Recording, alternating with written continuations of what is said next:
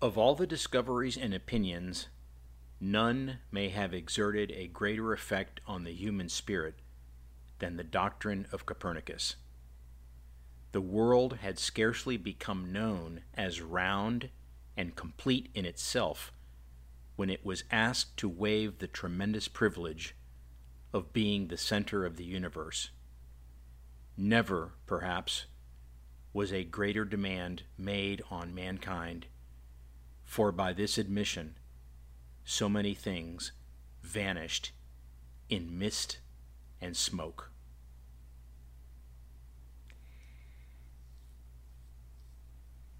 That's probably my favorite quote of all times by Johann Goethe.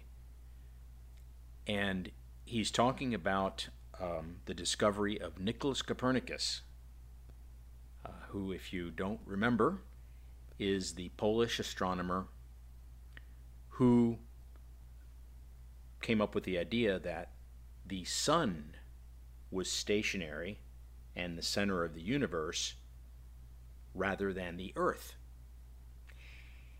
He lived from 1473 to 1543.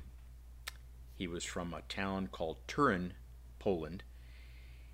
And as I said, he was an astronomer who had very rudimentary tools, by the way. I don't believe he even had a telescope. But he's the guy, he's the scientist that came up with the theory called the heliocentric theory, that the sun was the center of the universe, not the earth.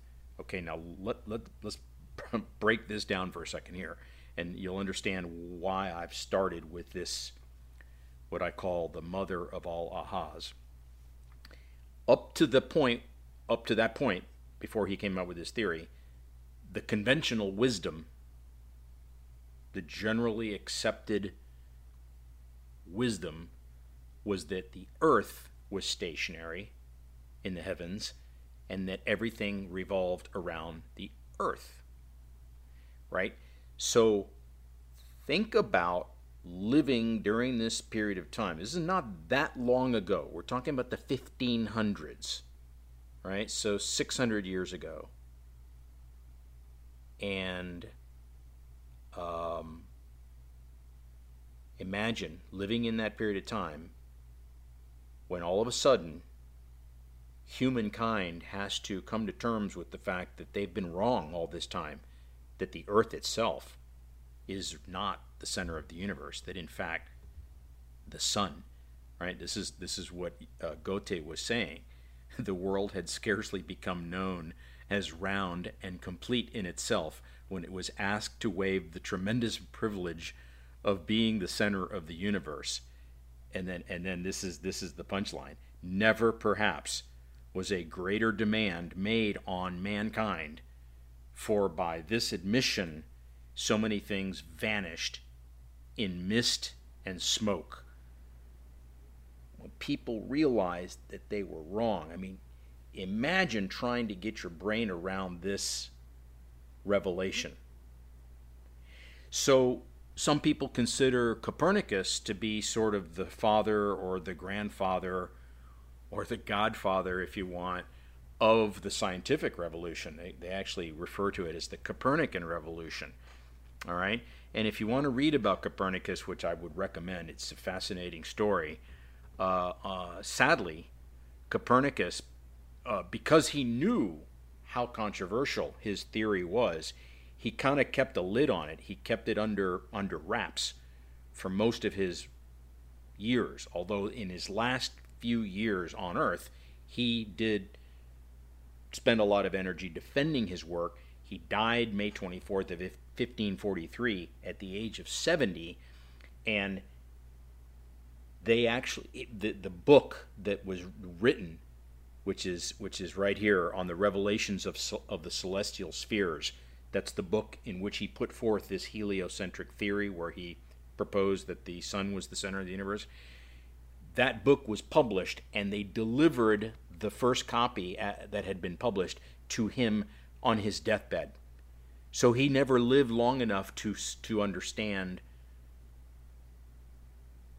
the impact that he would have on the world and on the human race, because he literally changed the trajectory of science and humanity, right?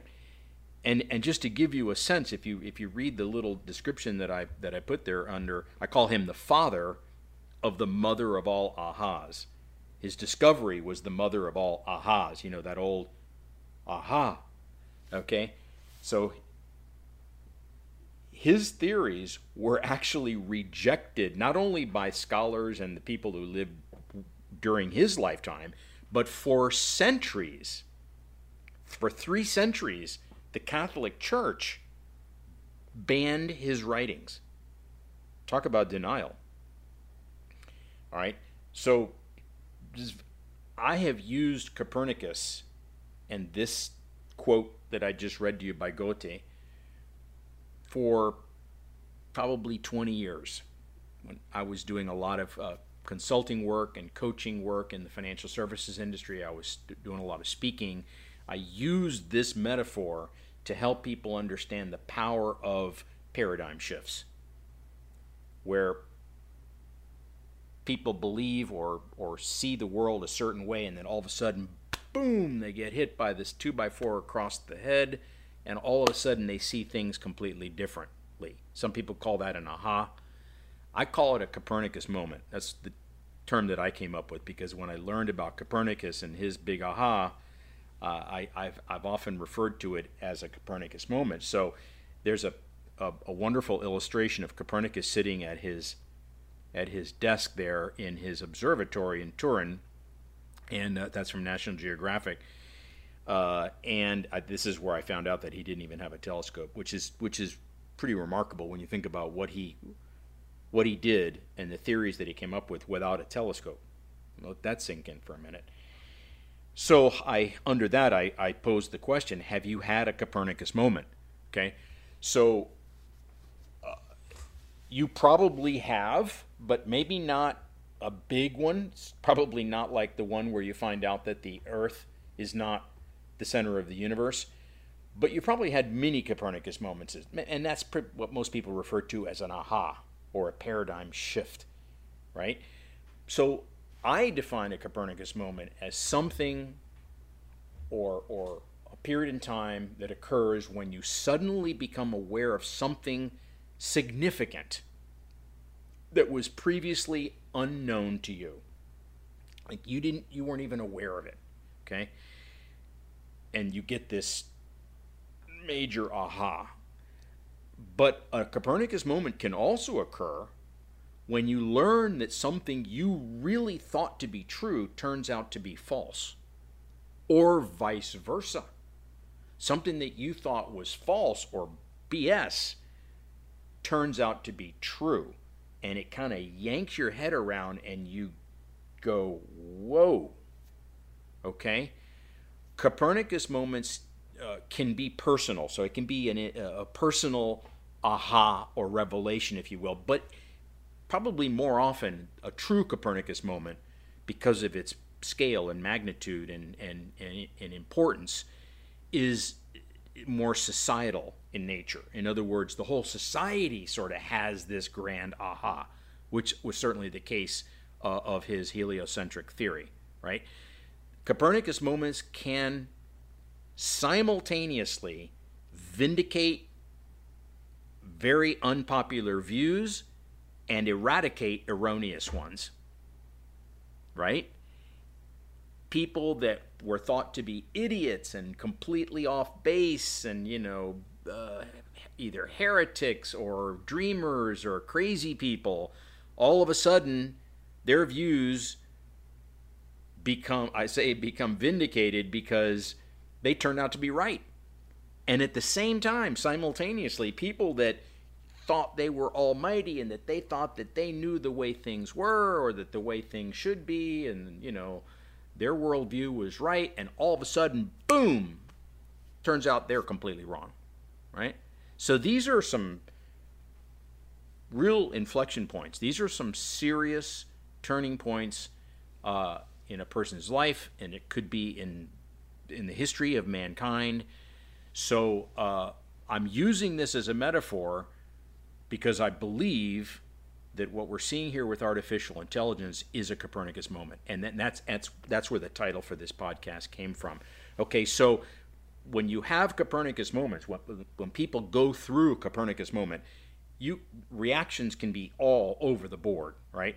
Typically, as I have here in the email, I've got some bullet points here. You'll hear things like "No way," "No way," "I refuse to accept this," or you might hear people say, and you're hearing this a lot on social media, "It's all BS. It's all hype," right? When people start realizing that maybe this is true, maybe this is right, you start hearing things like, "How is this even possible?"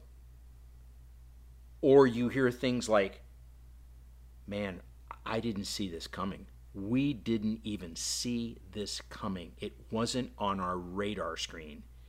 Or you might hear something, again, as people get a little further down the road and they realize, okay, this is true, you might hear something like, "How could we have been so wrong? How could I have been so wrong all this time?" And then finally, when people start really getting their brain around it, you hear things like, "Oh my God, this changes everything." It's a game changer, right? So if you are unaware or skeptical about artificial intelligence, this podcast might trigger a Copernicus moment for you.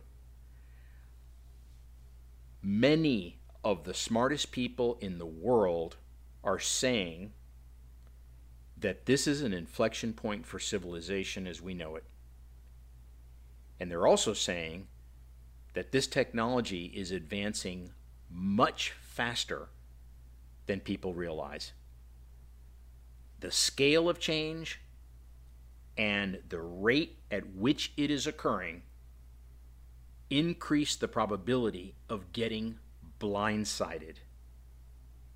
This is a point I've made repeatedly over the last couple of years in these podcasts.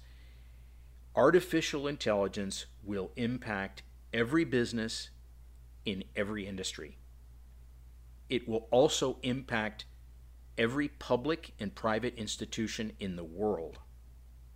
Every man, woman, and child will be affected. And the sooner you get up to speed on this technology, the better.